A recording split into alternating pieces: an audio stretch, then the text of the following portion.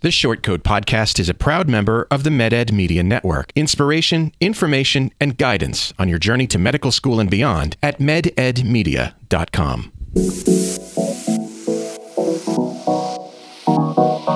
Meandering in the margins of medicine, it's the Short Code Podcast.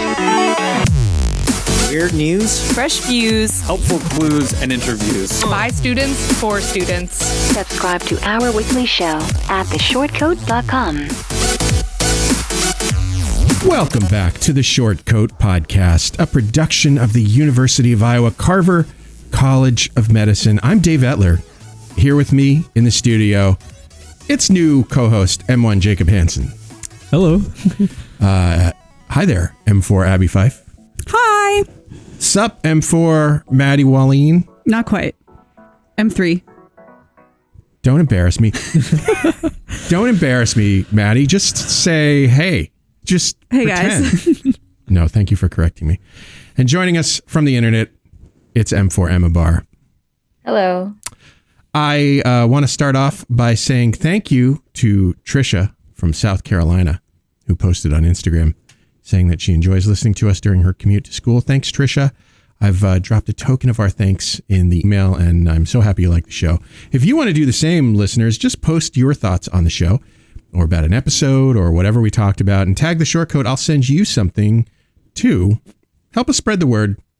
I can't afford to advertise or do anything crazy like that. So you'd be helping me out. You'd be doing me a solid. I'll do you a solid.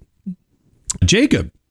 Yes. Welcome to the show. Yeah, I'm glad to be here. You're, as I said, you're co-hosting for the first time, so I'm going to put you on the spot. All right.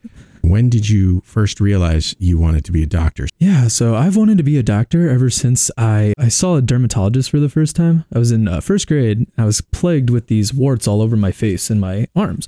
And prior to this, I only thought that like doctors just gave me shots and made me feel bad.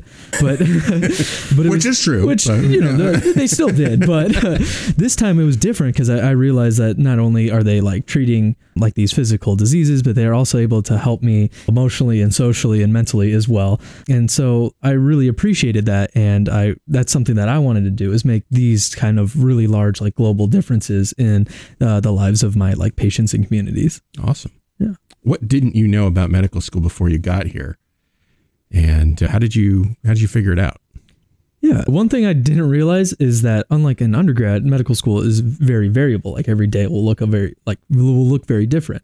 And I first realized this when I downloaded my class schedule, and it was like 20 some pages long. And I'm like, oh, I have to actually like be on top of this. What's awesome about that, and this is my old man moment. Yeah. We used to give those syllabi on paper, and they came in 3-inch binders. Oh my goodness. Which I was always shocked at. I'm like, that's what you're calling the syllabus. All right. How did your first semester go? Yeah, my first semester was about like what I'd expect it to be. Definitely challenging, but also very interesting and very fun. One thing that I really liked about it is because people haven't seen each other in person a whole lot recently, but just like the atmosphere here at Carver is very inviting. Everyone's so friendly here, and just making these new great friends that come from all different walks of life has been definitely a highlight for me this last semester. That's great. I'm glad to hear. It sounds like you've found your people. I would say so, yeah. Which can be difficult sometimes, especially when we're doing weird things like having remote classes and things like that. But yeah, good. I'm glad to hear it. I'm glad you've joined us for the show. We got a listener question from Riley. Hi, good morning, Short Code. My name is Riley Johnson. I'm recently graduated in April. I'm a biochemist.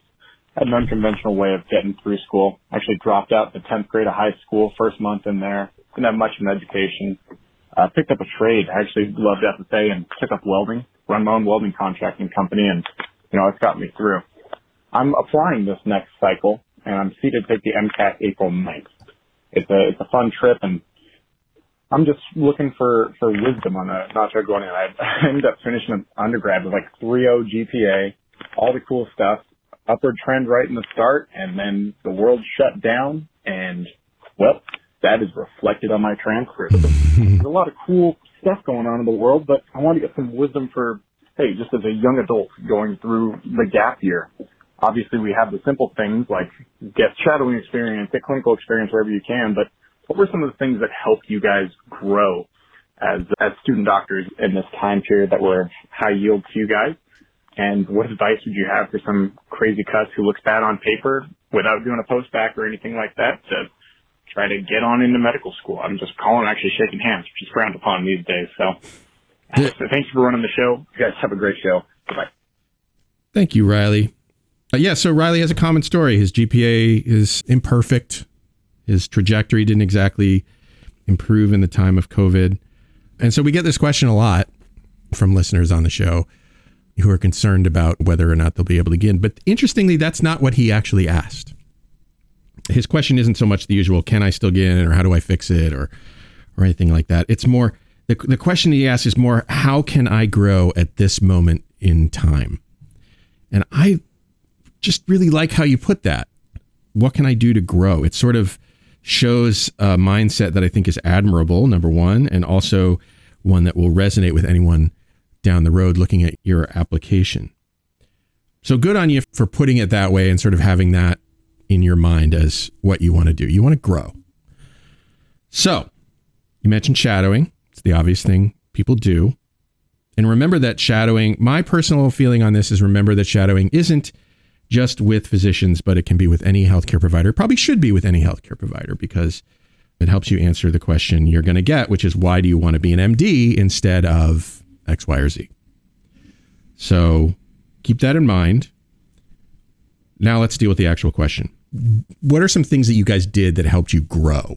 I think some of the things that have actually helped me in a really surprising way to grow as almost physician is actually stuff like completely unrelated to medicine, but I found like engaging in like humanities activities and things to be really helpful. And like actually is one of my bigger regrets is, if I could go back and be an undergrad again, I would not like choose a science major. I would have majored in like sociology or psychology or maybe even English, and then just done my prereqs.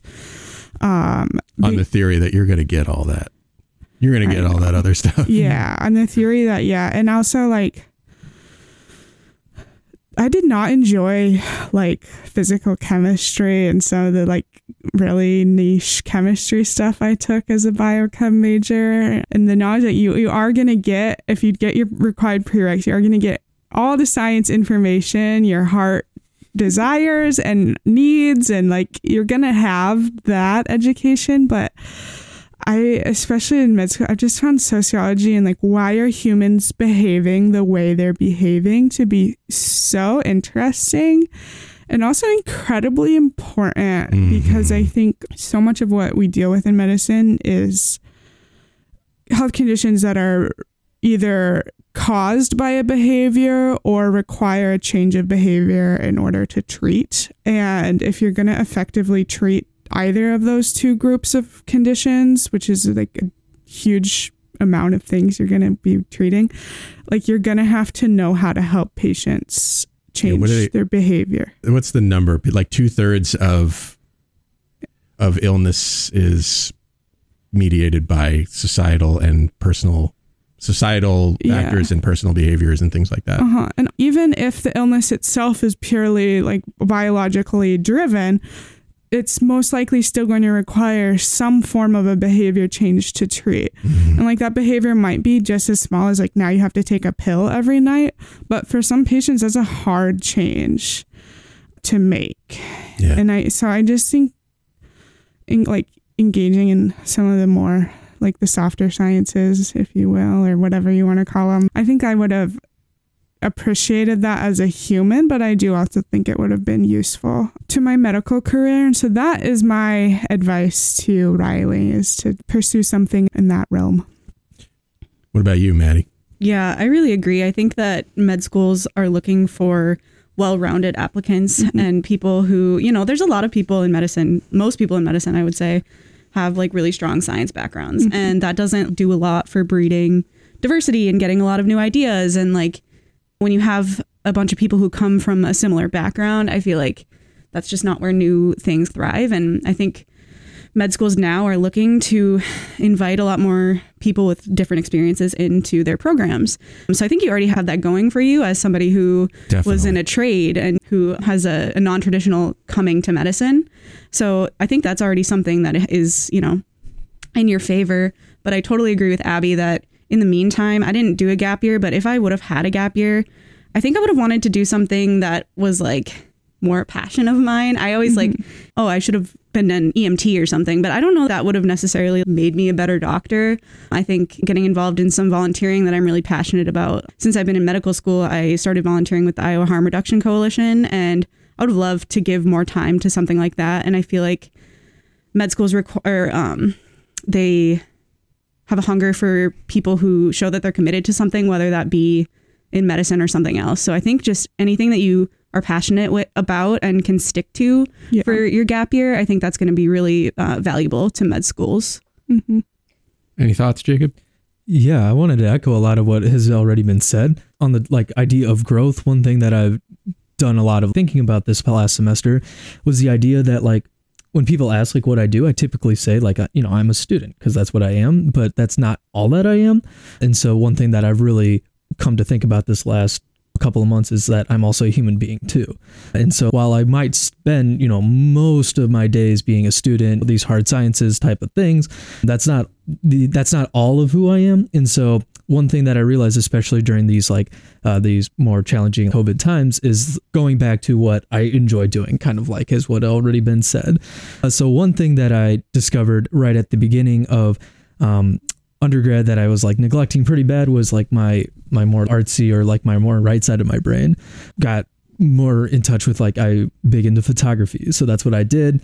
And then when things were changing due to the pandemic and stuff, I tried to combine a way to use that my interest and my passions in like a more constructive way, in like to show that like I'm not just standing stagnant. I'm trying to always better myself and try to look at the world in a new way or try to solve problems in a new way. So for example, I was making like these thank you videos with like different organizations, like thanking the healthcare workers, thanking the essential workers, things like that. So just trying to figure out what you enjoy and how you can also tie that into these other problems that you'll be facing down the road, I think was something that really helped me out, not just become like a more well-rounded individual, but it's something that I enjoyed and it's something that I looked forward to help break up like the monotony of what we do day in and day out.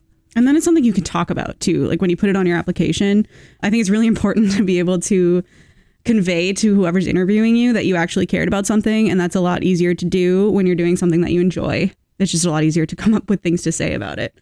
Versus what did you enjoy so much about shadowing? Well, I shadowed because I was expected to shadow, Yeah.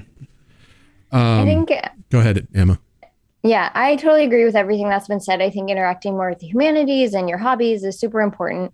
But practically, like I took 2 gap years. Practically, like you have to make money and you have to pay rent. And so those things may be harder to make money off of if you only have 1 or 2 years. So what I did was I worked in several different like healthcare settings. I'd worked as a CNA during college, and then I worked as a scribe. And then when they got rid of the scribes, I worked at a front desk of a medical clinic. And I think those experiences also really made me grow because it made me see different aspects of healthcare. And I have so much respect for CNAs now. Like they do such hard work, and people sitting at a front desk at an office, like you wouldn't imagine how angry sometimes patients come into the clinic. And then as a scribe, you can see like different styles of practice, and you may really value this one provider's professionalism and this one other provider's compassion. And so you can pick up things that you may want to incorporate into your own practice. So I think getting healthcare experience is also helpful, especially if you can get different aspects and see different viewpoints and seeing what your team members are going through every day. I posed this question to Megan, one of our admissions folks, and she said, I think some of what you guys are saying, but she also said, try to find an activity that takes you out of your comfort zone. Because that's where you're going to do that's when you're going to really grow. She didn't really provide any specifics other than immersive experiences like going abroad. A little difficult right now. Yeah. As poor Abby can attest. But you did do, for people who, maybe this idea is a few years out, it's also worth talking about because Abby, you've done it. Abby, you've been abroad. I have. Yes. During your medical school career and before or no? I mean, not for as long, just kind of. Sure. went abroad a lot. Okay, so you traveled. I traveled a lot, but I did a global... I mean, travel is a mind-broadening experience. Yeah. Yeah, I did a global health experience after my M1 year in Jerusalem, working in a Palestinian NICU, which we could talk about for ages. We've talked about it on the show before. We have indeed. In the distant past, but I'll try to remember to link to that in the show notes. And I'm supposed to be, I was supposed to be in Jerusalem at the current moment, but COVID ruins all good plans. Nothing is safe from COVID these days, we have found. And so Israel closed their borders, and so I couldn't get to where I wanted to be. And then just last week, they reopened them all of a sudden randomly, but it was too late to resurrect my plans. So I'm here. Personally, how did you grow? Personally, how did I grow? Wow, that's a big question. Sure. Yeah, Dave is a big question asker. I think it's hard to say it in just a few sentences, so I'm going to do my best here. But I think one of the areas I grew is just, I really learned a lot about what it is like to be an outsider in a situation. I'm used to being around people who look like me and who have had very similar experiences to me, but going to somewhere where I'm working with people who are all, I think like probably 90 to 95% of the people I was working with were Muslim. So like females were all like dressing very differently than me, covering their hair, and like different color skin, different cultural attributes. It was still just like very eye-opening, and that is something that I grew a lot from. I think one of Megan's suggestions was in particular volunteering with different populations than the one that you belong to. Yeah. Whether it's underserved and underrepresented populations can bring you a lot of knowledge. Yeah, I was just going to say I also did a global health with quotes summer after my first year, and I spent it in Eastern Washington State. And the community that I was in was like 99% Latino and 98% like only Spanish speaking. And so even though I was in the US near an area where I grew up, I still felt, I think, maybe similar to what Abby felt. Yeah, absolutely a good point that you don't have to necessarily, especially COVID, it's not super possible to travel far. But it is possible to go places that are close to you where you will have that experience of. Look around you. There are opportunities. If you're a man, volunteer at the Emma Goldman Clinic in your city if there is one. Volunteer with a harm reduction organization like Maddie did. These are opportunities to see things differently than you see them now. And don't be too precious about your values either. Just do it. Keep an open mind when you're interacting with people, and maybe your perception will broaden a little bit. I'd love to hear more about Riley's journey. Yeah. Like, I'm having trouble envisioning the trajectory between dropping out of 10th grade, welding business, college, and grad school. He did say grad school? No, he said undergrad. Just undergrad. I guess it's not that unusual, but I love hearing stories of people who I especially like hearing about people who went to trade school or did a trade, especially because part of me thinks that I should not have gone to college because I was not very good at it. Maybe if I had done what Riley did and been like, okay, I'm going to do something. I'm going to do a trade for a while. And then I went to college, that would have been better. But yeah, no, I wasn't very good at it. Or rather, I was better at some things that college isn't supposed to be about. Yeah.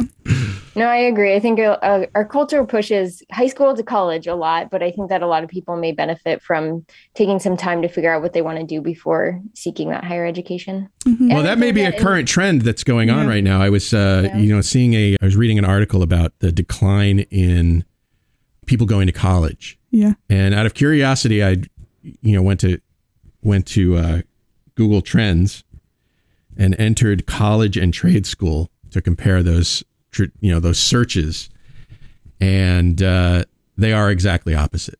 So the interesting search, the searching for colleges has gone down, and the searching for trade schools has gone up. And I wonder how that's going to play out in the long term. Yeah. Colleges are, of course, very panicky about it. Yeah, my brother just recently finished his electrician program. So he's working as an electrician out in Idaho right now, and he loves it. Yeah. Awesome. And like, I mean, we mentioned it's totally okay to delay going to college, but it's also okay to just go to trade school. There's nothing magical about it. Yeah, there's this narrative though that like you'll make more money if you go to college, or you'll have more upward mobility if you go to college. Okay, I'm sure the data supports that, but ain't nothing wrong with, I don't know if the data does support that. I think you can make a lot of money in the trades, like as a plumber or and especially to the. Oh, I'm sorry. No, you go ahead. Oh, I was going to say, especially like that point. I don't remember the exact number, but there's a point where it's no matter how much more money you make above this threshold, like your happiness is the same. So like, why spare yourself like the 4-ish, maybe more years and all the headache and stuff if you don't have to? Yeah, and don't get enough credit because like. We glorify going to college and the jobs you get after college, but we just had to have a plumber come to I live in an old house I rent, and there was like sewage coming up out of the basement. No. I had this problem last week too. Yeah, and I'm like, what would we have done without that plumber? Do you think I have any idea how to fix this problem? Because the answer is no. I am completely useless. I feel like we should have learned some of these practical things in high school. Like these are things that all of us could find useful. Yes, how the world actually works would be great to know. Spend time memorizing presidents and dates and historical things when we could have been learning how to take care of a toilet. Yeah. It's totally true. Totally true. I've had at least 3 different trades in my house this past week for various reasons. And while it will prove to be expensive, I will have a home that I can live in, and I will be grateful for those people and their help. What are the only 2 toilet papers that we're supposed to use? No. It's like absolutely Angel Soft, and what's the other one? Angel Soft and Scott. Scott. Those are the only 2 acceptable toilet papers my plumber endorsed and will recommend. Man, my family had to get Scott's. I threw away all of the toilet paper in my house after I had that guy come in, after I had that man come in to clear my drains. Okay. What's wrong with Kirkland? I am very passionate. He says it's trash. Okay, so his well, it is toilet paper. His tests indicate that it does not break up in your sewer line. So if it does get caught, it's going to be there essentially until you call him to get it out. And yeah, I'm a believer at this point. Okay, but during the initial pandemic, when there was no toilet paper available, my family had to get Scott's instead. We're a Continental family. Oh, that's the worst one. I know. And Scott's toilet paper, my mom is still traumatized by this Scott's toilet paper. I'm still traumatized by how terrible this toilet paper is. It's not exactly, It's not a comfortable experience. Angel Soft. I could go for Angel Soft probably. Call me Angel Soft. Great sponsor for the Short Code podcast. Yes, let's get it. I mean, that's what we need more of is toilet paper sponsors. Riley, good luck on your journey. I'd love to hear more about how things go and your continued success in this area. Best of luck. Listeners, if you ask us a question, it means that I don't have to make something up to talk about on the show, and the show becomes what you want it to be. So send your questions to theshortcoats@gmail.com or leave a message at 347-SHORT-CT. We'll talk about it on the show. Back in September, we talked with Dr. Amy Perlman, a urologist and men's health specialist here at Iowa. And I'll post a link to that show. I did post a video on our YouTube channel of that conversation. And some men have been expressing their concerns about seeing a woman urologist there. And I'd like to hear your responses to some of these comments. So we'll start with this one. One person commented, "Too embarrassing to go to a female urologist. Wonder how many men in the same situation are unable, through embarrassment of their bodies, afraid to seek medical treatment. Please address this issue if possible." Happy to do that. What do you guys think about this problem? I think it's a valid concern. Like, I think you have the right to choose what kind of provider you want to see based on your level of comfort. I think that's a common sentiment that we hear about with like women and male gynecologists, is that women are uncomfortable receiving care from a male gynecologist. However, I think that a lot of those issues are going to come up in other specialties too. Like in primary care, you're going to talk about sexual dysfunction. You're going to talk about sensitive issues in specialties like that, where you're going to encounter men and women as your physicians. So I think that it's not unique to urology, but I definitely understand the concern. So the problem I have with this specific comment is not, so they first talk about like, I would be too embarrassed to see a female urologist, which is, I think, I get that. I understand that sentiment of I would rather see a female gynecologist personally. But then I don't like that second half of the comment where it's like wondering about how many men are too embarrassed to seek care, as if the existence of a female urologist treating men's health is like a barrier to all men seeking urology care, or kind of like implying that the fact that she's a urologist means that like men can't seek any care from like UIHC urology or something. At least that's how I was hearing that. And that's what kind of bothered me about the comment, is that it's like, that's a completely separate issue. Like, are you embarrassed receiving like care for a female? Or are you embarrassed receiving all medical urology care? Well, it's worth thinking about, because I think among the problems that people have in seeking care, especially, of course, men have this idea that, or may have this idea that seeking help for my problems is a weakness in some way. You know, that's unfortunate, because you're going to need to establish a relationship with a medical provider in order for you to stay healthy as long as you can until you're a cranky old man. Yeah. Like me. Yeah. So.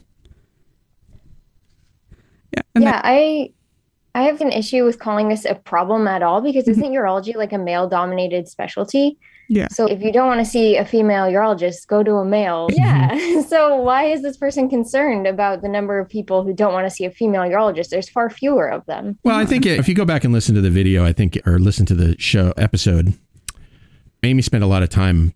We spent some time talking about what it's like to be a female urologist in an A, male dominated specialty, and B, a specialty that seems mostly interested in catering to men's urogenital tract. That's probably what this person was reacting to. I guess I just didn't really take the comment as seeing it as a problem. I guess I just took the comment as, I don't think I would want to see a female urologist. Being fair a man. enough. Yeah. And I think that's perfectly valid. Yeah. I think I like the first half of the comment I took that. The second half is what kind of made me, was like wondering how many men are like too embarrassed to seek care. And that was where I was kind of like, are you saying that there are men who just like shouldn't go at all to see any of the urologists at the UIHC because there's one female? But we don't know what this person intended. Like, maybe they weren't totally intending it how Maddie was seeing it, and Emma and I are like reading into it more than we should. I don't know. Another person would never see a female about an intimate male issue. While I'm sure she could learn about the physical, there's absolutely no way on earth she could ever begin to understand all the psychological, ego, and self-esteem issues behind discussing, looking at, touching, rectal exam, erectile dysfunction, male issues, discussing this stuff with an attractive younger female. Simply no way she could understand about a man's sense of masculinity, how men view themselves, how we feel, the crushing societal pressures and expectations. Oof. Wow. Yeah, that was a lot. That is a comment. I think that while a doctor is never going, like in any field anywhere, you're never going to only encounter things that you easily can understand. And this kind of goes back to what we were just saying about trying to gain experiences to broaden your understanding, to like increase your ability to empathize. But like, even no matter how much of that you do, like those experiences only go so far. There's only so much you can understand. And there isn't a field where you like are only like where you're going to be shielded from that. And I'm sure that this commenter has even had to talk to their doctor about other problems that doctor like probably can't personally identify with, but that doesn't mean they can't empathize and they can't treat them. But I think some of the content of that comment about like crushing societal weight and stuff, that just, it makes me sad that it feels like this person actually might need some mental health care, that as much as a urologist should be providing empathy and social support and things, like there's only so much they can do to help in just the way the structure of the appointment works. Like there's just, let's think about, let's spend a minute thinking about what a urologist or any physician can do to offer their patients some security and some, I don't know, some sense of security that seeing somebody different from them is okay. Yeah. Is there, how would you approach a patient, I guess, is what I'm asking, who happens to say to you, I don't really feel comfortable seeing you, but I'm going to see you. What might you say to that person, do you think? I guess I'd want to why, like, ask like more into like, why don't you feel comfortable? And like, what don't you think I understand? Just like trying to hear from them and trying to learn that experience that they've had that I haven't, that is like causing that disconnect, and also just try and provide some assurance that like I'm probably not going to be able to understand, but I will do my very best to empathize and to not let that lack of understanding like impair the care I provide, and that I hope that they will tell me if, hey, you're way off on this assumption or something, that I welcome that feedback. Well, I think about this question in a not necessarily just say you're at the urology clinic, but say you're at like a primary care clinic. There's no way that the physician or whoever's there, the practitioner, has seen every single case that's walked through that door, but yet they're still able to treat them. Just because they've never experienced this one condition doesn't mean there's, I think sometimes people forget that they're still experts in this field. And even though they might not have the exact same experiences with you, they've studied it just as much as their colleagues that might come from a little different place and whatnot. And that's something to, reminder just globally, in medicine, and you're not going to have everything be perfect, but they're still experts and they're still able to help in these situations. Yeah, I feel like even though I may not have experienced the specific urologic condition that they have, if it's painful, I've experienced pain before. Maybe it's not the exact same kind of pain, but I've experienced pain before, and I may be able to empathize in that way. But going back to what Abby was saying, I think also when talking to them, like saying something like, if I'm not understanding something, and if you think I'm not understanding, maybe I can consult a colleague, or maybe like even saying that they can see someone else. They're welcome to see someone else. It won't hurt my feelings. You won't burn any bridges. And this other person, and I could even refer you to somebody or find someone who I think you might fit better with. So just giving them options too. Yeah, I think also maybe just explaining to them that a good doctor spends a lot of energy and effort on understanding and empathizing and being as sensitive to the needs of my patient, even in non-medical, even when in areas that you might consider non-medical. And so that is my goal always when seeing patients and when treating patients. I think that might go some way towards reassuring somebody that you understand and that it's a lifelong process. There will always be situations that I need to learn more about, and that is how my life works. I'm going to continue learning about things through your help. We are partners.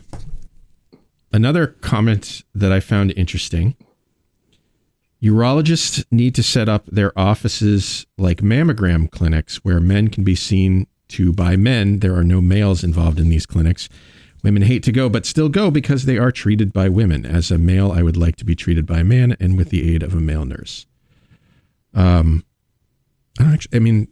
can see how that might be true. I think that might be an accident of... Yeah, I was like, is that true? I feel like... I don't really know. If it is true, it's perhaps an accident of the kinds of gender roles that exist in medicine. Yeah. There are more female nurses, I think, than there are male nurses, for instance. But I don't know. Yeah, I would say, I definitely understand that desire. I doubt that there are enough male nurses to make that a reality. Yeah. And I feel like, I don't know, there are so many urological conditions that can happen to men and women. Yeah.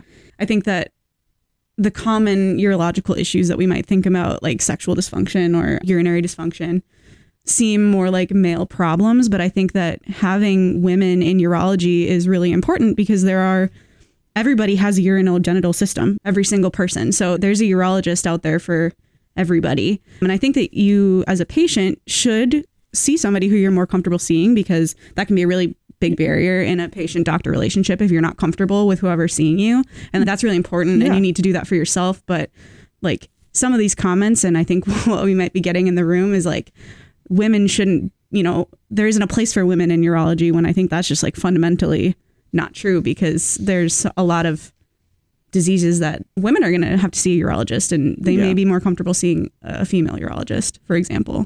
Mm-hmm. I Also, feel like that was a tangent, but also, I mean, I think there's an assumption that women can't be embarrassed in the same way as men about urogenital conditions. Yeah, that's a good point.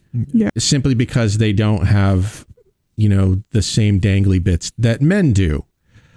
When in fact, that's not at all the case. There's plenty of conditions that women, unfortunately, I think find embarrassing to talk about with their with their gynecologists. Mm-hmm. Things. I mean, maybe you can help me think of some, or what they would be called off the top of my head. I'm having trouble. I did a month of urogynecology, which is a combination of gynecology and urology.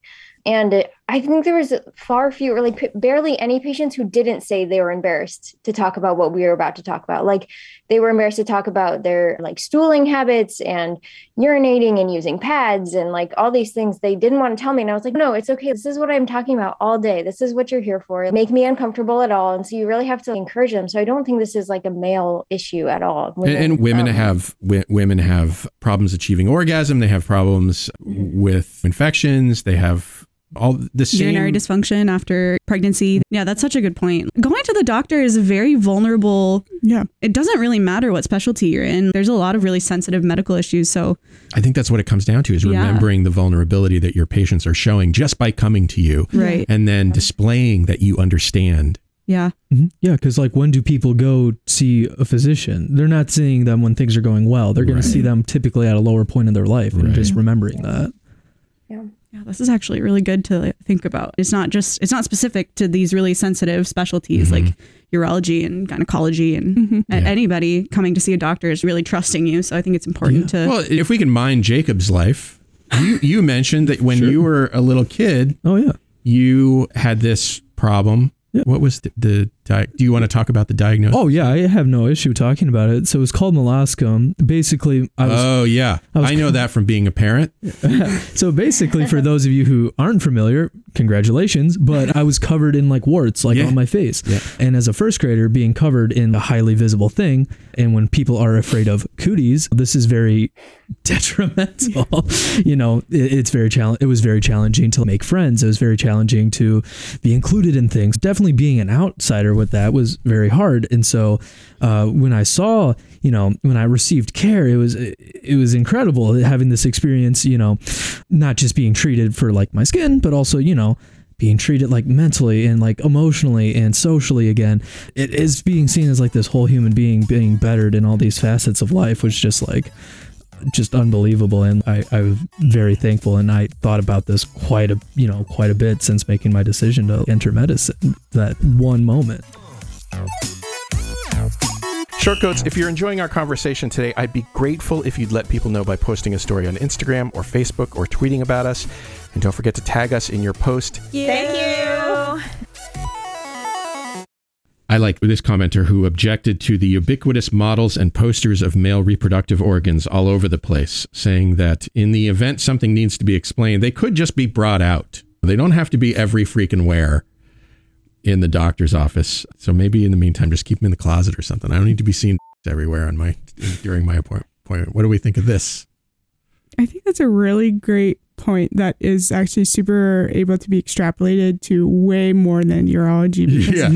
I think I have never been in a doctor's office that didn't feature a large poster that could be considered kind of gross. Yeah. Well, by your average person, even beyond the gross posters, I think we spend very little thinking about what can we do to make this experience less negative. And I think thinking about what kind of could we arrange the clinic room differently? Could we put some art on the wall instead of a gross medical poster? What could we do to make this less of a thing? And I think in pediatrics, that's actually something that is super common and still done very imperfectly. But I mean, if you think about it, the children's hospitals are always like designed very thoughtfully and like with art, and how can we make this a less traumatic experience? And I just think that doesn't get translated well into the adult world in any sense of like, it's like suddenly you turn 18 and you're no longer you're supposed allowed to be traumatized by your healthcare. And it's little things too, you know, like just making things just a little bit more attractive or making things a little bit less repulsive. It's a very sterile environment. Yeah, for sure. Yeah, one thing that I really liked when I was an undergrad here, I worked in the library at the hospital. And there was 2 locations, one in the children's hospital, one in the adult hospital. And it was really fun because, in the children's hospital, I would typically, I would try to make it fun. You know, I'd wear like fun shirts, you know, dress up. I would always carry around like origami figures that I'd hand out to children. It was always fun, you know, going around, giving out free books, all this really fun stuff. And unfortunately, it was a lot harder to translate that in like the general hospital. You know, there's not as much interest, but it's just so much more, like you said, sterile and just like gray and all this stuff that you, like, fortunately you get to see that in the children's hospital, but it's very different atmosphere in like the general hospital. And it's also hard for a big hospital to be like, oh, I'm gonna make this environment as, you know, so beautiful that, you know, there's. It's hard, but it doesn't mean that there isn't small things that can't be done, or even just like, I just feel like sometimes like the attitude in general of like in the children's hospital is like, we're going to try and minimize the trauma of this. Whereas in the adult hospital, it's like, this is going to happen to you, suck it up. And I just feel like it doesn't have to be that way, that like, why don't we have adult life specialists? Like almost every kid who is in the hospital for more than 2 days is going to have a child life specialist come in and try and figure out, what can I do to make this hospital stay a little less horrible for you? And I just think that need doesn't disappear when you become an adult. And obviously adults don't want Disney movies and goofiness in the same way a 4-year-old is going to respond to that. But I think that this is important, that like hospitals and doctors are scary and traumatic and not a fun place to be, but that doesn't like mean we have to just accept that and be like, there's nothing at all we can do to not minimize. I'm trying to imagine what the thing that you could do is. I feel like I have a really good idea. As a trainee, especially, and as a medical student, you have more time than any other person on the team. So I think that's a great idea, Abby. Like exactly what you said. Go into a patient's room when you have downtime, and is there anything that I can do for you? Like just sitting there and talking to somebody. Is there anything I can do to make you more comfortable? Is there anything I can do to make you feel a little bit better? I feel like that's a really good opportunity to use that downtime and see if there is any need that your patient has. I know a lot of patients or stories that you hear on the wards of attendings will be like, oh yeah, this patient like loves they love to be with medical students. They know the medical student more than they know me. Yeah. I think that's a really good opportunity for trainees. Yeah, I think there's plenty of opportunities. That's a really good one, Maddie. But like, for example, I volunteered at both like the more adult and then like kids side of the hospital here. I really enjoyed it at the kids side of the hospital. You can go and play games with them, watch movies with them. You can have fun with them like the child life specialist does. But then when I was here in the adult hospital, and what I've heard from a lot of my peers is it's a lot of the same thing, where they're doing things like cleaning wheelchairs. They're doing things like sitting at a desk. While these are important, there's so many people that are willing to come in. You know, they have to turn down people every year to volunteer here. Use some of those people. You can use your volunteers. Go in and ask them how their days are doing. Provide fun activities for them to do. It is, yes, a less scary, less traumatic experience. I think that's super important, because if you're having a bad time in the hospital, why would you want to come back? And then you're delaying care and all these other things. So many of the things that adults like, though, are bad for them. Cards. Fair. There should be a deck of cards. Like child life will provide like procedural support. So you have someone who is like trained of like, this procedure is going to happen in this child, and you have this person who is trained on how to comfort the child through the procedure. Love it. But adults still, I like can think of so many times, like I had a lumbar puncture once, and like I'm like still afraid of like getting any kind of injection because of how horrible this lumbar puncture was and how scary and bad it was. And you know, it wouldn't have not been at all scary and not at all painful. But I think about if I had someone in that room whose whole job was to hold my hand, look me in the eye, and talk me through it, I think that it would have gone dramatically different. Like it still wouldn't have been a fun time, but I think that would have been enough that like I wouldn't be like so freaked out and traumatized by what happened to me. And I just like, and like you said, like it's a small thing. Like I just wanted someone to hold my hand and tell me like, you're doing a good job. But like the operator of that procedure, like the doctor was so like, they had to do the procedure. It wasn't for like a lack of like he felt really bad for how horribly this was going.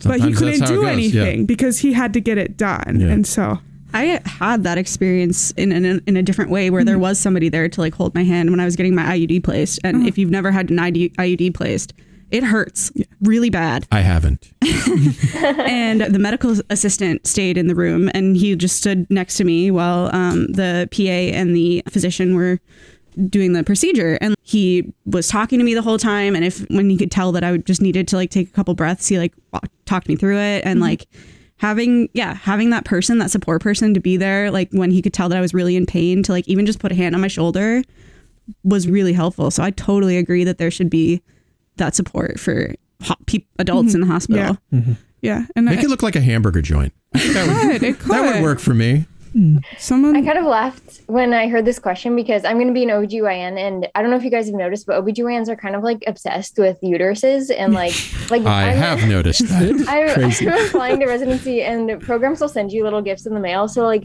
I have a little uterus pin and a lanyard and a sticker that they sent me. So I think it's funny. Like on one hand, I want to like destigmatize like talking about, you know, some of these more taboo topics, but I kind of agree with the commenter that like we don't have to have huge anatomical diagrams on the walls. We could have like pretty art and bring out the diagrams when we need to. But I just thought it's funny because my mind automatically went to all the uteruses. I think it's such a good point, Emma. I think it must be I'm sure it's an effort to educate people. Yeah. Like these are your bits. Yeah. These are the parts of you. Yeah. Maybe you're interested in it. Yeah. And and maybe a lot of people are. I got super like off topic and we really got on my soapbox here, but I think it's just like this is the point of like this is like this listener brought up such a good point that it's like we don't always think about how is what we're doing affecting the patient experience. And I can totally see how if you're like already embarrassed about being at the doctor for your genitalia and you're in a room just surrounded by detailed large anatomic like I can totally, now that I think about it, see how that would make me feel. And I just think that's a good reminder for us to think about in every way, whether that be how we're decorating the space. Oh wow, a cross section of a penis. Like totally. That's not what making, I want to like look I can definitely see how that would have the opposite effect of what you're wanting. So what a lovely conversation. I know. If you agree, listeners, write to us. Yeah. I just wanted to say, I feel like sometimes I was harsh to the male commentators. I want to say it's okay if you can't get past the female and you need a male urologist. That is 100% okay and fine. And I understand that. I think I like would rather see a female gynecologist. So that's not what I'm saying. I think my biggest thing that got me kind of spicy today was that I just didn't like the implication that there wasn't any space for her to treat men at all, and that because she was a female, she was unable to do that empathy. And so I just wanted to make that really clear for our listeners. That is what empathy is all about. Seeing things from the point of view of another. Yeah. And that's what we're trying to teach students to do. And that's what hopefully, I mean, it is a problem in medicine in that the trajectory of empathy, the trend of empathy is downward from the beginning of medical school through training. And, you know, that's definitely something that a good physician and physician trainee keeps track of and understands and pays attention to in their own professional lives. Yeah. And as a qualifier to my statements as well, I totally agree with Abby. Dr. Perlman is incredible, more than capable of treating all the men that she treats. And I actually am interested in urology too. So as a future potentially female urologist, I want to say that I would also like obviously hope that many men are comfortable receiving my care. And, you know, I'm not saying that you should only be seen by the type of, you know, by the same gender doctor. But I understand the sentiment of wanting that and the comfort that comes with that. So just as, you know, qualifier. Yeah. Well, there you go. That is our show. Emma, Maddie, Abby, Jacob, thank you for joining me on the show today with me. I appreciate it. Thanks for having us. You're welcome. You're welcome. And what kind of obscene plastic model of a reproductive organ would I be if I didn't thank you, Shortcoats, for making us a part of your week? If you're new here and you like what you heard today, follow the show wherever fine podcasts are available, like Spotify, Apple Podcasts, Google Podcasts, and as I said, YouTube, when I remember to click the button. Our editors are Maddie Wallin and Nick Lind. The show is made possible by a generous donation by Carver College Medicine Student Government and ongoing support from the Writing and Humanities program. Our music is by Dr. Vox and Catmosphere. I'm Dave Etler, saying don't let the bastards get you down. Talk to you in 1 week.